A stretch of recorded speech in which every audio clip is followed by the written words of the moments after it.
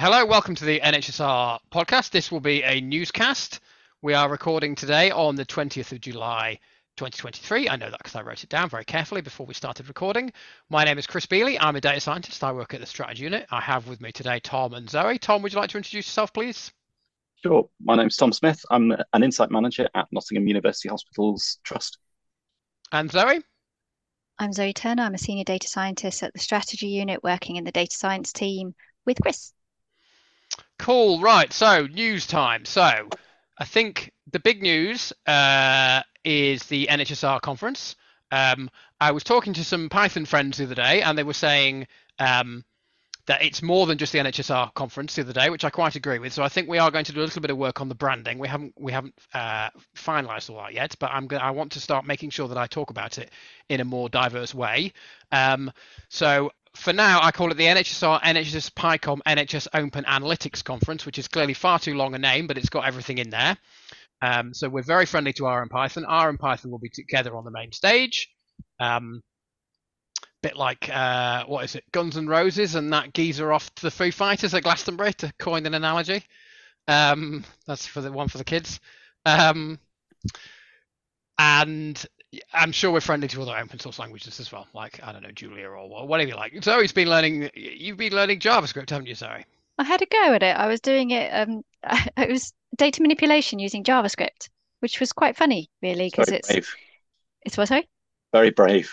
It was through Observable. The course was run of an evening, like an hour over a couple of days, and it was quite good. It was very good, but I did think, what am I doing? I'm just doing like the filtering and the selecting and the summarizing and mutating if you're using R language or some of the SQL stuff, but in JavaScript.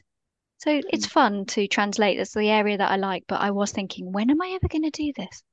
Yeah, so I watched a very good talk one day about it was like maps in data science, basically, with JavaScript, a big mapping thing. And it was very clever and complicated. The presentation went for a very long time. And at the end of it, I basically put up my hand and said, why? Which I felt a bit bad about. I mean, it was really good, but I was just like, why are you writing this in JavaScript? It just seems really... And he was like, well, yeah, I mean, part of the reason that I'm writing in JavaScript is because I know JavaScript. And that was a discussion I had today. I asked our colleague, Tom Jemmett, the strategy unit, why did you use this to work with SQL, with R? Why didn't you use Python? He said, because it's just what I knew. He's done some other things in Python. It's just the language you use at the time. And actually, you could use either. It depends on what you feel like on the day if you're multilingual. Just don't Yeah, mix them all together in the same script. it does make you realise when you learn a couple of languages just how much of this of languages are underpinned by the database structures. So like the need to create records, read records, update records. So much common language comes from that need. The fact that most of them are just a layer on top of a database. I think we've got quite good ones in R and Python personally. But you know, If Tom fair was play here, to though, you he for would trying to say do it something in. else. So you're saying databases. I know what I feel. Hopefully Tom will listen to us. He can say. He would say, "Oh no, it's all about pure functions," and then he'd say something about Haskell, and then I'd raise an eyebrow, basically. So that my point being, you get a different perspective, don't you? When you write with different languages, they give you like a different Yeah, thing. Like Java obviously makes you be objects. Haskell is just weird, and Tom always goes on about it. It's something to do with functions, but I don't understand it. You're talking about data. JavaScript, I mean, yeah, JavaScript is not a very natural data science language, is it? But no, clearly it it's can not. be put to that purpose. So it did Well, make some really whizzy maps, though. at the introduction to R and R Studio training I did today, somebody asked me about Java and R, and I had to admit that I have no idea. That I was being like ChatGPT here. I was just repeating what I'd heard colleagues saying about it being an object-orientated language and perhaps having some connection to JavaScript. I really didn't know. So I blagged it. And I still don't know. But it's all fun. So long as I can do selecting and filtering and summarizing of some degree, then it's fun. That's where I like to be, in the manipulation of tidying your data. So if I can Yes. do it in Java and JavaScript, I'm happy. Unloved, I think, now, Java. Anyway, we've got way off track, haven't we, here, which is not a bad thing. So we were talking about the NHS-R, NHS PyCom, NHS Open Analytics Conference originally. It is on the 17th of 18th of October, as you probably heard me say before on this podcast. I'm going to also mention, just because there are some other dates as well that are important for your diary. So we have a workshop kind of week and a bit, which is the 28th of September to the Friday the 6th of October. And we also have online talks. So we've got a record number of abstracts this year. I'm going to say this to as many people as can be bothered to listen to me, probably including my long-suffering family. So people said that Hacker, the Health and Care Analytics Conference, which we're going to talk about shortly, would kill NHS-R. That's what people said to me. They said, "Oh, well, we don't need NHS-R anymore because we've got Hacker now." So that's like, that's it. And I didn't agree, and I said so at the time. And I'm here to say I told you so, which is very on brand for me, because we've had an record number of abstracts. We've had over 90 abstracts for NHS-R. Most of the reviews are back now, and everyone's saying that these are awesome and amazing. I haven't looked through any of them yet, so I couldn't say, but all the reviews are telling them they're awesome, and who am I to disagree? So we've got loads going on. So again, I've got off track again, haven't I? Yeah. So Monday to 9th to Wednesday 11th is online talks. I think we've even got some international people talking in the online talks, haven't we? I think we've got. Yes, we do. I've invited a couple of people specifically. Well, I say specifically, but they're based in Europe, so they're going to come online. So it's going to be just as good, I think, as the online talks as the in-person online hybrid. Yes, and I think from the US as well. So that's exciting. So there's that, and then there's also the in-person conference. So look out for it. If you have submitted an abstract, we are doing that at the moment. Putting together a program and doing the abstracts is a very long, painful process, as I know all too well, but we will do it in a timely way as we can. How we were different with the NHS-R to Hacker is there's a little bit of R in the background. So our colleague has done a lot of work trying to get all the abstracts to the people to review them. But then just as a double check, I was asked just to kind of go in and look to make sure that they all matched up. And I decided to do it in a little bit of an R thing. And I was very proud of myself because I did it as a looped function. Set up beautifully in the administration of having all the names in the right places and in the files themselves. And I will write it up at some point so that people can see it. So in the background, we can now say we've used R to help us with our abstract administration, not selection. We're not up to the ChatGPT level. Yeah, my trick with abstracts, actually, my trick with anything now is people send me these big Excel things, so I don't even bother to import them. I just copy it, use data pasta to paste it into R, mess around with it, and then just close it down again, which is totally stupid, but it's just really, really quick, so I just can't help myself. Anyway, yes, so there's that. And also, just to mention as well, we are planning something akin or exactly like an unconference this year. So last year at the conference, if you came, we had Python talks in like a separate track. This year, we very deliberately brought them together because we want everyone to kind of share in the, the magic of it all together and learn about different languages. And what I'm hoping is that the R people go, oh, I should, maybe understand more about, maybe not write Python, but understand more about it. And the Python people, the same thing with R. But we still have that room, so it will be used for sort of some, I don't know, it's an on-conference. I think we need to publish something about it, so I'm not going to go on because it'll take too long to explain it. But there will be lots of exciting things happening, basically, in there as well. And there will also, I think, we've agreed to this, we just haven't got the details finalized. There'll be speed networking for those of you who wish to do speed networking. I did call it speed dating, but then I got a few raised eyebrows. I think people were a bit worried that we were going to be matchmaking at the conference. So now I started calling it speed networking. And there will be a social, and unless I don't get my way, it will be in NQ64, which is a barcade, so you can come and play Gallagher and drink something or other. Sounds good. Yes. Right, I think that's enough about the NHS-R conference. Tom, you were going to talk about Hacker. Yeah, I was just curious how Hacker had gone. It coincided for me, unfortunately, with a really, really busy period at work. So I didn't get there in person. I don't think videos are up online yet, but I'm looking forward to looking at them when they are. I've got a week's holiday coming up, so I'm going to surreptitiously watch a few of those when no one's watching me, if I can get away with it. But from an NUH point of view, from Nottingham, I know there were two people there. So Sigal presented some work, which apparently went down really well. Looking forward to seeing the video. And then also I met through the wonder of Twitter. So I didn't know this was happening, but James Jones, who may not thank me for using his name, but he posted a picture of a poster that he presented at Hacker. And he works in the very same trust as I do. And I had no idea that we worked together. And so since then, we've tracked each other down.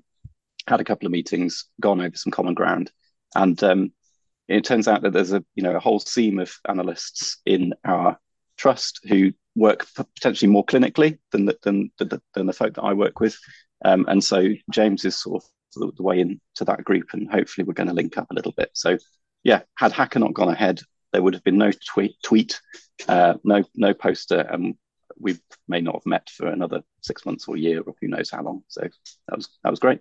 Thanks, Hacker. Yeah, I mean, it does show the value of the networky side of conferences, doesn't it? Is that it helps you find people who work in your own organisation, which seems absurd, really, doesn't it? But yeah, it's obviously NUH is very big, isn't it? It employs a lot of analysts, so you won't know anyone. Well, that's it. We're 19,000 employees. Obviously, nowhere near that many analysts, unfortunately. But yeah, it's hard to find people. It's a really complex organisation, and how would we find each other unless we happen to be working on the same thing? And in an organisation as big as many trusts, you can't possibly be working on the same thing as everyone. So yeah, really good to bump into each other. So. Yeah, it is a shame that we were using Twitter, but that really was where a lot of the discussion was going on. So it was a lot quieter on Mastodon. Unfortunately, it hasn't quite built up the same level of communication. Although there are some organisations that have left Twitter, like is it our consortium? I think have now left. So they've made a decision to not be there. But I had conversations as well because I was tweeting on behalf of NHS-R community for the things that I could watch. I was just writing about them, and I got a question for somebody who we work with at Strategy Unit. So I said, as me, I'll go back to them and ask a question about it, which I did. I got an answer, and I did that kind of like toing and froing. So there was a lot of virtual interaction, because it turned out that person, when I asked, I said, oh, are you virtually attending or in person? They said, nope, it's not for me to go to. I can't really go to a conference. It's a lot of attention to give. I'm just reading the tweets, which is brilliant. That they read my tweet, got a question out of it, and I answered it. And yeah, you can meet as it's like a subculture going off, as a ripple effect from these things, which maybe is not quite appreciated, I think, because people, if they've been, are buzzing from having been in person. It's a lot of attention to give to being in person, being virtual, and then keeping up the conversation afterwards. It's a lot for an individual to do. So it's nice that there are people all around keeping these discussions going in whatever form they like. Yeah, I'm going to wheel out another of my stories actually now. So while I was at the conference, I met a manager of some analysts, and they said, I've got loads of analysts back in my organisation, and I really wanted them to come to this, but they wouldn't go. They didn't want to come. They were kind of put off. They were sort of a bit nervous, or this kind of thing. So I think that's a very great shame. So I said, well, you must take the message back to them that this is supposed to be. And this thing, because I've obviously been, it's not obvious to most people. I have been heavily involved in the organising of this, so I've had lots of conversations with people about it, and a lot of people have never been to a conference. So some people have done like PhDs or whatever, and they've been to academic, and they sort of know, But a lot of analysts, I've explained, they're like, oh, well, I'm very interested in this analytics conference because it sounds interesting, but what is it? So and I'd forgotten that, quite honestly. It hadn't occurred to me until I was so involved in it. Anyway, so I hope that's kind of what Hacker's going to do, is kind of, Peter Spilsbury, the director of the strategy unit, said basically that it was by analysts for analysts, and I think that's a really good kind of slogan for it. There's no commercial interest there. It's not. There were academics there, and obviously they're very welcome, but they were talking about applied work. They weren't talking about kind of theoretical, strange things that no one will understand. They were talking about stuff they'd done on the wards. There was a really interesting thing about pulse oximetry to do with skin color. This guy, yes. I didn't go to the talk, but apparently he was saying actually it can be quite inaccurate at times. So stuff that matters to analysts, to people working in that. That's what it's all about. So that's going to be my message whenever I talk about Hacker. I'm going to tell that story and mention and say to people, it's for you. It's not for anybody else. It's for you to come. So please feel free and submit your work as well. That's the other thing, is that lots of people hadn't. They found out what a conference was, and then they submit an abstract. So they went all the way from what's a conference to standing up in 3 months, which is amazing. And that again, I think it was very developmental. It was about giving people the chance to kind of, explain their work and, do slides and do a talk and, make it accessible. Right, that was me getting on my soapbox again, wasn't it?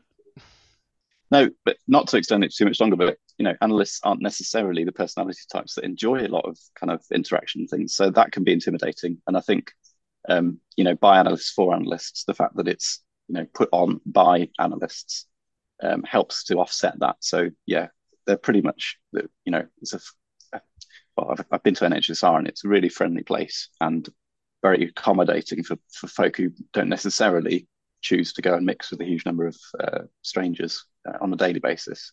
We've all got this kind of common theme. No, well, indeed. I need to write a blog post about this because it's been on my mind. But I'm fairly introverted, So, and my new job in particular, this was a 400-person conference. There were lots of people coming up to talk to me. And if they hear this, don't say that I didn't want you to come and talk to me because I totally did. I absolutely want that. And the same with NHS-R, NHS Biocom, NHS Open Analytics Conference. But it's a lot. At the end of the 2 days, everyone said to me, oh, are you okay, Chris? I said, I'm totally fine. I'm not stressed with work, but I do just kind of want to just crawl in a hole in the garden and not talk to anybody for a couple of days because I'm just totally peopled out. I mean, it was, you go into the hall and it's just, it's 400 people all eating sandwiches. It was a lot. I'm kind of extroverted, and I still think, and from talking to some people or hearing, because there was a bit of a sort of debrief meeting that we had in the Midlands, Midlands Analyst Network, where some people who attended, and I attended virtually, so I muscled in on that point, were saying how they were shattered too. They were knackered, and I think it's underestimated, even from an extrovert type of way, that it's an intense day. There's a lot going on. There's a lot of new stuff, meeting people, talking, taking in tons of information. It's really enjoyable. And it's lovely, which is why we are still having hybrid, I think, because I found it intense, even virtually, because there was so much to take in and concentrate. But it's a different kind of intensity, isn't it? It's just like concentrating on a computer. But it helps because then it's recorded and you can catch up later. So that it has a good benefit to it. But I will be at the NHS-R conference. I've not gone to a conference. I am not keen on being in any group at all because I am still possibly a little bit too cautious in regard to COVID and pandemic viruses, anything, people generally. I might have gone from extroversion to introversion. Maybe it was always there. I'm an analyst after all. But I'm going to be there at the NHS-R conference. Breaking news. We're going to lead with all the comms is that Zoe will be there. Yeah, I might be hiding away going, oh my goodness, what have I done? There's so many people. The first one I went to, or the second one, I went up to some of the people that were from the NHS-R community around, and I just went up to, I think it was Chris Mania. I went, hi, really loudly at him, and he was like, hi, strange person. And then I had to explain who I was, because I was like, I could see his like, who are you? And I'm this person on Twitter that's been talking to you. So I'm prepared for that as well, that people will say hi, and I just won't have known what they look like, because we do lots of talking virtually, don't we, and chatting. So if you want to come and see if I'm real, come to the conference. Twitter friends, that's a classic, isn't it? You just walk you somewhere, wherever, and then someone says hello, and you're just like, oh, where do I know you from? And then after about 5 seconds, oh, Twitter, and then you can relax again. And then I also have to say, when Claire Griffiths and Paria, I'm sure I'd mangle his surname if I said it, said on Twitter, oh, it's a shame you're not here, Zoe. Well, I'm fangirling them and they're saying, where are you? This was great. I just I should have been there. I would have seen my heroes in dashboard design, the great COVID dashboard. That was a missed opportunity. Mixing with the greats there, Zoe, and I think you've got that segues into the next part of the podcast, doesn't it? Tell us about your big news. Oh, my big news based on the tiniest thing. I have been doing for the with some other people for the NHS-R book club. We've been reading R for Data Science, and we've been looking at the second edition, doing the solutions as a kind of nod to somebody who did the first edition's solutions. And I noticed that they were missing backticks for some formatting around a word. So I did a pull request to R for Data Science and then promptly forgot about it. And so my email on Monday was from Hadley Wickham accepting my pull request and then a thanks. And that was really good. But then the highlight, Yeah, yeah, that's nothing. That's just Hadley Wickham and for R for data science. The big news is I am so close to getting another similar tiny, tiny thing in a vignette for NHS-R Plot the Dots package, which has to be said, in the grander scheme of things, is brilliant in the NHS. Maybe it doesn't have the same reach as R for data science. I don't know. It is used globally. I'm very close to getting that in there because there's a few changes, removing something that wasn't necessarily accessible by saying something is here. So we've been working on that and updating it from NHS Improvement as it was to now NHS England. And then that passes over to you, Tom, for some more news about NHS-R Plot the Dots. Absolutely, but I think that's going to be my claim to fame now. Basically, that the fact that I know someone who has had a pull request from Hadley Wickham accepted. So yeah, Oh, like the brilliant. Bacon effect, isn't it? The Kevin Yeah, Bacon. exactly. So yeah, on NHS-R Plot the Dots. So it's become a really useful package to a lot of people actually, and I know that I use it a lot, and a lot of my colleagues do now increasingly, which is really, really heartening. It's a little bit of a Trojan horse because it's so useful. People are almost willing to learn to program in R in order to save themselves the time with this package, which is great. We're having a bit of a push before the conference to release version 0.2, which will onto CRAN. So there are a lot of developments that have happened since the 0.1 version, which is currently on CRAN. So if you're using the package version that's sitting on GitHub, you've already got quite a lot of benefit. But I don't use that one. I use the original version from CRAN. So we're having a bit of a push to get all of those latest and greatest features and bug fixes into CRAN before the conference. Well, as soon as possible, really. The conference is a bit of an artificial date. One of those bits of code is some code which has been contributed by a new colleague here in NUH, and that's Plotly code. So there is now a way to output Plotly objects from the package. So you can have a bit of live dashboarding if you want to. I guess you can incorporate it into Shiny. You can hover over things and get pop-ups about what the data behind each point is. So that's fantastic. And I think hopefully that's only going to kind of grow and grow and make the package more useful to an even bigger group of people. So that's really good news. Other good news is there are some new contributors. So as we work through these last few bug fixes, a few new people have come forward. So, thanks to them. And it's in that sense, the package is fulfilling that part of its job, which is kind of onboarding people. Sometimes the first time they've ever contributed to a package, they've got an itch to scratch in terms of something that's broken or not quite doing what they need it to. And they're coming forwards now. So that's really, really good. And yeah, the last thing I wanted to do was just a bit of an appeal. So it would be great, I think, to start collecting users and lists of trusts just informally, who's using this. So if you are using the NHS-R Plot the Docs package in your work, in your NHS trust or across health and care, please pop who you are and what you're using it for in a message in Slack, probably in the Plot the Dots channel. It would be great to collect a couple of case studies.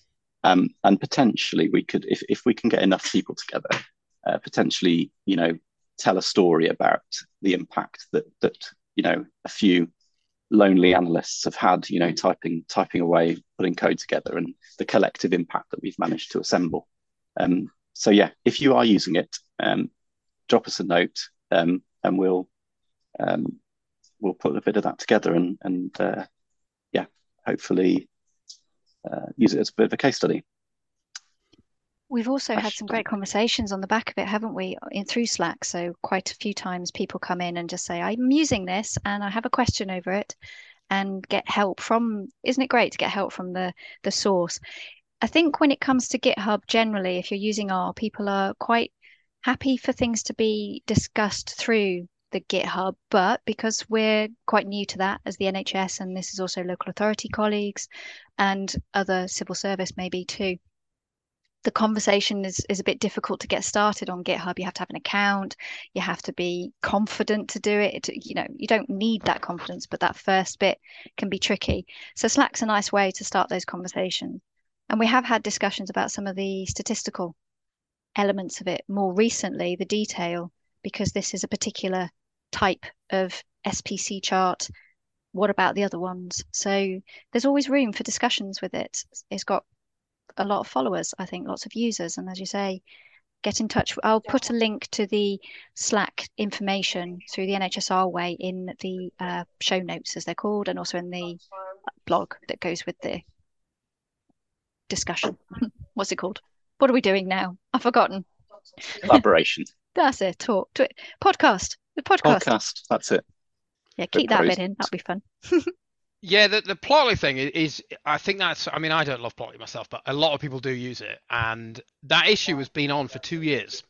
Yes. And it's finally closed. So it just goes to show, that you can get there with things. So I'm a big believer in filing. So eventually someone will come along and be like, oh, I need that. NHS-R Plot the Dots is it's the example. There are 2 examples that I give when I'm going around selling all this stuff to people. The first one is Linux, which is obviously a much bigger target, because I say it runs the internet, which is a decent claim to fame. But at a more micro level, I always talk about NHS-R Plot the Dots because it is a perfect example of a group of people who all wanted to do the same thing, all coming together and working in a cooperative way to solve a problem. And yeah, there are loads of people using it on there, so please do get in touch. We've seen loads of people pop up on the Slack and say, I'm using it and I want to. They ask all these different questions about it, and it would be really. I think it's a testament to the power of NHS-R. So that would be really valuable just for the whole community. Yeah, and also I should mention Marcos's name. So Marcos works for NUH. Brilliant, another colleague. He's done a lot of the work on the Plotly implementation.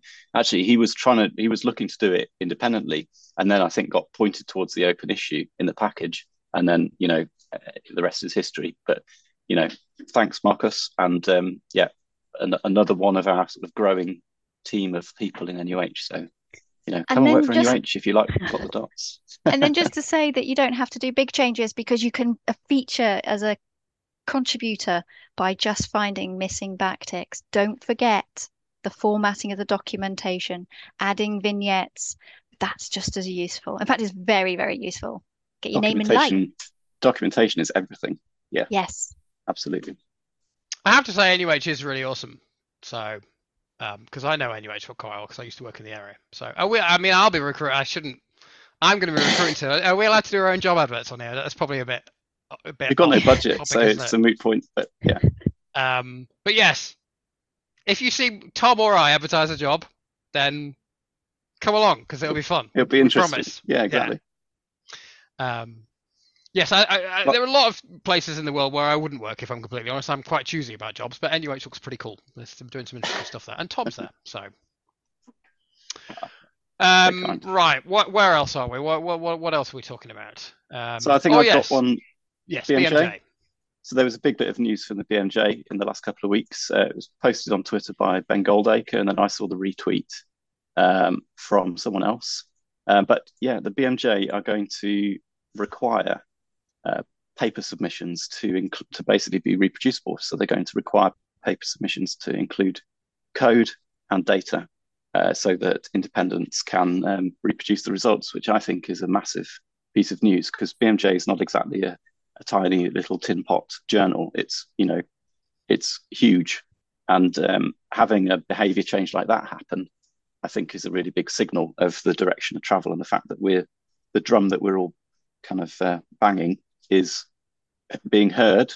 Not that the BMJ listens to the NHS-R podcast, but that we're on the right side of history. They might. Don't write us off. We don't know who's listening, do we? Prime Minister could be listening. I read it on Mastodons because Ben did the great social media thing of putting it in several places, and somebody replied to him who I would guess is from academia, and they said, well, if you want our code, you're going to have to pay for us to make its code review. I mean, it costs to do this. And all of the issues that came out from that short discussion, because I waded in and said, oh, that's very similar to the NHS. There's the fear about putting something out that's messy, but if it's too messy and you're worried about it, how can we trust your results? Because nobody's checking them. So we had very, very similar doubts, concerns, worries, and also this idea of, well, who's going to do the quality assurance? Who's going to do the checking? And it's really hard to explain in a tweet or in a Mastodon toot that you get used to it. It comes with time. You'll look back at your own code, sometimes months later, not least years, and you'll spot mistakes. You will see problems. But if we're not open with it, and this is the point with BMJ, how can we believe it? How can we reproduce? And we are going to make changes in the way we do things, particularly with medicine, that can have an impact on people because you haven't been open about your things. And it's a cultural shift for all of us. And we're part of that for the academics, even though we're not necessarily in academia. But shouldn't it already be correct? I don't understand. If you want me to do my job properly, you have to pay me extra. I mean, it should already be correct, shouldn't it? So what's the problem? That was what I didn't say that, but I was a bit like, well, if your code's messy, but it works, then that's okay. It's when Yeah. it doesn't work and you get the wrong result, nobody will see it. No one cares I about was your code commenting, mate. We just want to know that you've put the right bits of code in the right order. How ridiculous. But people are so fearful about putting their code out. Now, I'm more fearful about putting text out when Yeah, I they're write things fearful for because they think NHS-R they might have way. done it wrong, aren't they? And That's if the they, fear. yeah, That's the whole process of peer review, isn't it? So in a sense, it's, all of these papers are a peer review. This, in a sense, is just deepening that process, into the nuts and bolts. And yeah, I don't think it's something to be afraid of. I think well, I'd love it if 3 people would email me in the morning and tell me I made a mistake yesterday. That'd be amazing because I could fix it. I'm happy when somebody says something on GitHub. Hey, I even got a thank you. Did I mention I got a thank you from Hadley Wickham for finding the backticks were missing, even though that was text? I haven't picked him up. I did find a bug once, though, didn't I, Chris? Going back to that years ago. I called something D equals D or something in one of the things, and you looked into it and you said, oh, that's a bit strange. And you did the issue for me because I was a bit like, is that really an issue? So sometimes when you're very novice and you think, oh, this is a stupid question, actually, it might not be. And I think that's Well, there's a also the world of difference, fear. isn't there, between an analyst in the NHS who's doing some stuff Mm. and is worried about sharing it, worried about making a mistake, which I think is Mm. totally understandable. I completely get that. And someone who's publishing in the BMJ saying take the blue pill instead of the red pill, and then Yeah. doesn't want to show the code in case it's wrong. I think they are worlds apart. That I have very little truck with the latter example, if I'm honest. If your code's not right in the right order and you're not sure about it, then don't publish the paper. Yeah. Yeah. Your paper's being reviewed, isn't it? Why shouldn't your results? So I've no truck with that. But that's totally separate, in my opinion, to people who were just trying to figure out how many beds were in use on the 17th of July or whatever, and are worried that they'll look a bit silly, kind of thing. Or is there the worry that actually they did it in Excel, and so you can't really publish anything because it's Well, I haven't all... dug in. I was going to ask that, but I haven't dug into the detail of the tweet. Are they saying you must analyze your data in Mastodon. code, or are they saying if the code exists at all, we have to see it? Because obviously you could It does circumvent it by mention doing public. SPSS, couldn't you? No, it mentions public code sharing. So it says, I'll read a little section. The distance between promoting what is good and doing what is good often seems great. Struggles over trial registration and reporting of results continue. The next obvious step is sharing study data. Only 8% of medical and health articles declare that their data is publicly available. Only 2% shared it publicly. And then the same estimates for public code sharing were less than 0.5%. So it does specifically mention public code sharing, public data sharing, and 0.5% is a tiny, tiny percentage. Yeah. Those are shocking statistics, aren't they? So last sentence, sharing data and code is best practice for public accountability and patient outcomes. So thumbs up. And if you're listening to this and you want to publish in the BMJ and you've done your analysis Excel, our DMs are open. We can come to the NHS-R community and you can go on the intro course, you can do statistics for R, we've got a course on that. All these different things. So don't be put off by that. Yeah, big news. Right, I think that's all the news for this week, this time. It's not a week, is it? Whatever it is, whenever we feel like it. So this is some stuff from the Fines channel, which is probably my favourite channel of the NHS-R Slack. For those of you who've not seen the Fines channel or who are not on the Slack, we have a little thing where if you find something cool, you put it in here, and then people look at it and go, "Well, that's really cool. I'm going to start doing that too." So I like to highlight them in the podcast because not everybody uses Slack. So the first one is very small. However, it's changed the lives of I think at least 3 people already, just from me mentioning it in the team. So, a little acorns and all that.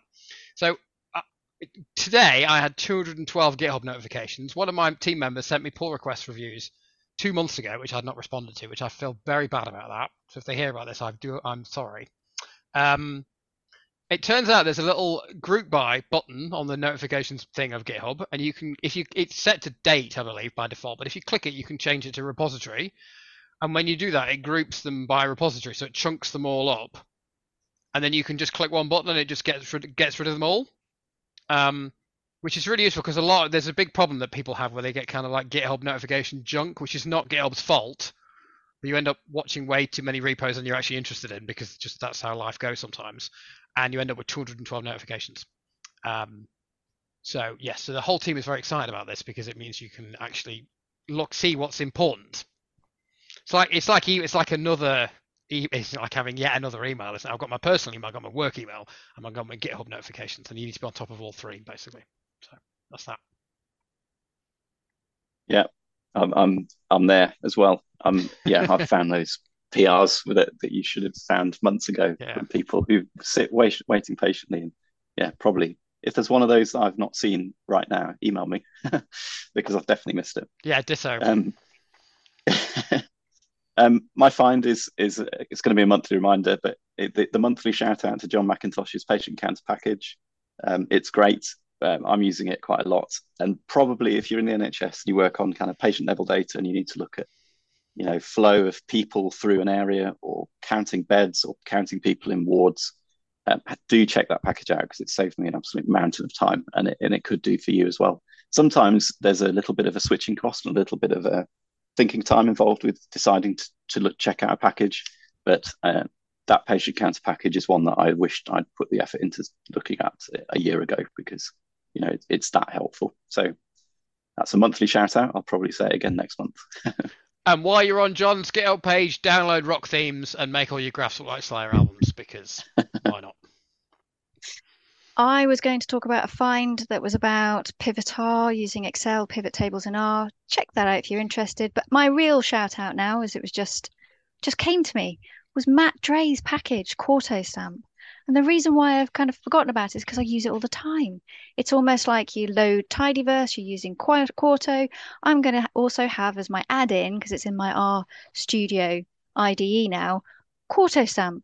So the lovely thing about Quarto is that you have these new kind of chunk breakdown, or I don't know what they call them to be honest, but you can have these different like notices, you can have block things, and it has lots of text with it. The difficulty with this and this other package that Matt's written as well for packages as Roxygen type things is that there are bits of text that you have to remember how to write it each time. But the great thing about the two packages that Matt's created is that it does it for you as a drop-down menu, and then you select it and it fills it in all for you. And I also contributed to his package as well by asking him if it was possible to change something. I did an issue just saying, is this even possible? And he said, yeah, it is. I'll do that now. And it's a nice thing when somebody writes something on the package that you spent a bit of time on because they're using it, because they suggest something, particularly in that situation, that he could quickly do. And then I did a check for him, and then I felt good because I was checking something that he'd done because I'd requested it. And then you're left with this amazing package that you makes your Quarto work even more fun than it was before you had these. So yeah, get involved, even if it's just can we do this? Yeah, awesome. And Matt, I believe, listens because he emailed. So hi Matt. He did. Thanks for your package. I wonder if John listens. I don't know if John listens or not. If you listen, John, then tell us. He was on the podcast, so he should listen, really, shouldn't he? But we don't know if he does. Right, we're running slightly long, so I'm going to whistle through the last couple. So it's very trivial, but I just saw something today. You can insert a page break in Quarto with a really simple shortcode. I'm not going to read out the shortcode because it will sound really weird. But if you look in the show notes, you'll be able to see what it is. I'm still learning Quarto. I think that's the thing. So I'm slightly at the kind of thing where I'm not understanding all the different things that it can do, and I think that's another example of that. Someone's just written in the notes as I'm talking, would Matt come on the podcast? And I think the answer to that is yes, he would. This podcast is the invitation to you, Matt, to come on and talk about all of the packages that you've been creating and all the repositories, because he's got some fun ones. immensely fun game things. And we'll leave it like that. So there you go. Yes, indeed. Spoiler alert, Matt's got loads of awesome GitHub packages. There's another function I've never heard of. I think it might be new, actually, or newish, from the purr package called pluck. It's very trivial, but it's just so clever. So what it does basically, it allows you to pull things out. If you've got like a very nested like list type structure, as you often get in R, especially using an API or something, you can pull things out at like a deeply nested level, which is really cool. But not only can you do that, you can actually set elements within deeply nested structures as well. That's why I think if it was just getting them, I'd be like, well, you could just do loads of brackets. That's not that clever. But setting them as well with the same kind of syntax, I think, is really, really cool. So you can get things in and change them around really, really easily. Purr is the thing about purr is people think, oh, purr is for loops, and it is. But it does loads of other really clever things as well. So I think I should probably just read the whole purr documentation because I'm constantly amazed. Set names springs to mind as being another one that's very clever. So that's that. And I've remembered as well while we were talking this morning, I should have mentioned at the beginning in the news bit, because it's technically news, but not that it really matters. We had a really awesome webinar, I think this week, was it Wednesday? Yeah. Yes. From Ryan Johnson from Posit. And it was all about Shiny in production. So Shiny in production, as some of you will know, is a subject close to my heart. And it was really, really, really good. We have loads of good webinars, and it was an exceptionally good one. There was loads of stuff about how to benchmark your code and all sorts of really stuff that is hard to understand, basically, presented in a very accessible and useful type way. So I highly recommend that to you. He shared the slides, he shared the video, he shared everything. So I don't know if I guess we haven't posted it all just yet because it was only yesterday, but we will. So keep an eye out for it. It's great. And if you have any difficulty finding it in a week or so, then just let me know and I'll dig it out for you. Right, that's all the news we got today. I don't know if any of the people have got any final thoughts for anything they forgot to say. No, all good. We could talk about R for days, so I think we have to stop because I must say I've had a very fun time talking about R, and if I'm honest, I would just carry on talking for another 40 minutes. Yeah. But that's not a good podcast, I don't think, is it? So we're not going to do that, and we're not going to talk to each other at all until the next podcast to keep it all fresh. Yeah, even Zoe, who's on my team. Yeah, exactly. Yeah, that means I don't get to do an appraisal. And ignore Zoe. An appraisal is going to be talk to the hand, Zoe. Do your appraisal on the podcast. That would be awkward, wouldn't it? Yeah, you have to give a fine before, not fines, but fines before we do the appraisal. Mm-hmm. So yes, always fun to chat about data science with people who have a different perspective than you. So thanks very much, Tom. Thanks very much, Zoe. Thanks very much to all our listeners, including Matt, who we know listens and has just been officially invited on the podcast. So that's exciting. So we'll be back with, I think we've got a guest coming up actually, but I'm not sure. I'm going to go away and check that. We're back with a newscast in due course. Don't forget to register for the NHS-R conference. As I say, we've had a record number of abstracts and they're all really awesome. Don't forget to look out for Ryan's webinar, which will be posting soon. And I'm sure there's loads of other awesome stuff to tell you about that I've forgotten about. I am going to do this. I've just decided today that I'm going to keep doing this forever. I'm going to thank myself for the edit because I used to thank Tom, but it's me now. And I've decided that forever you're going to have to listen to me thank myself. So thank you very much, Chris. You're quite welcome. I'll see you all next time. That's great. See you. Bye-bye. Take care.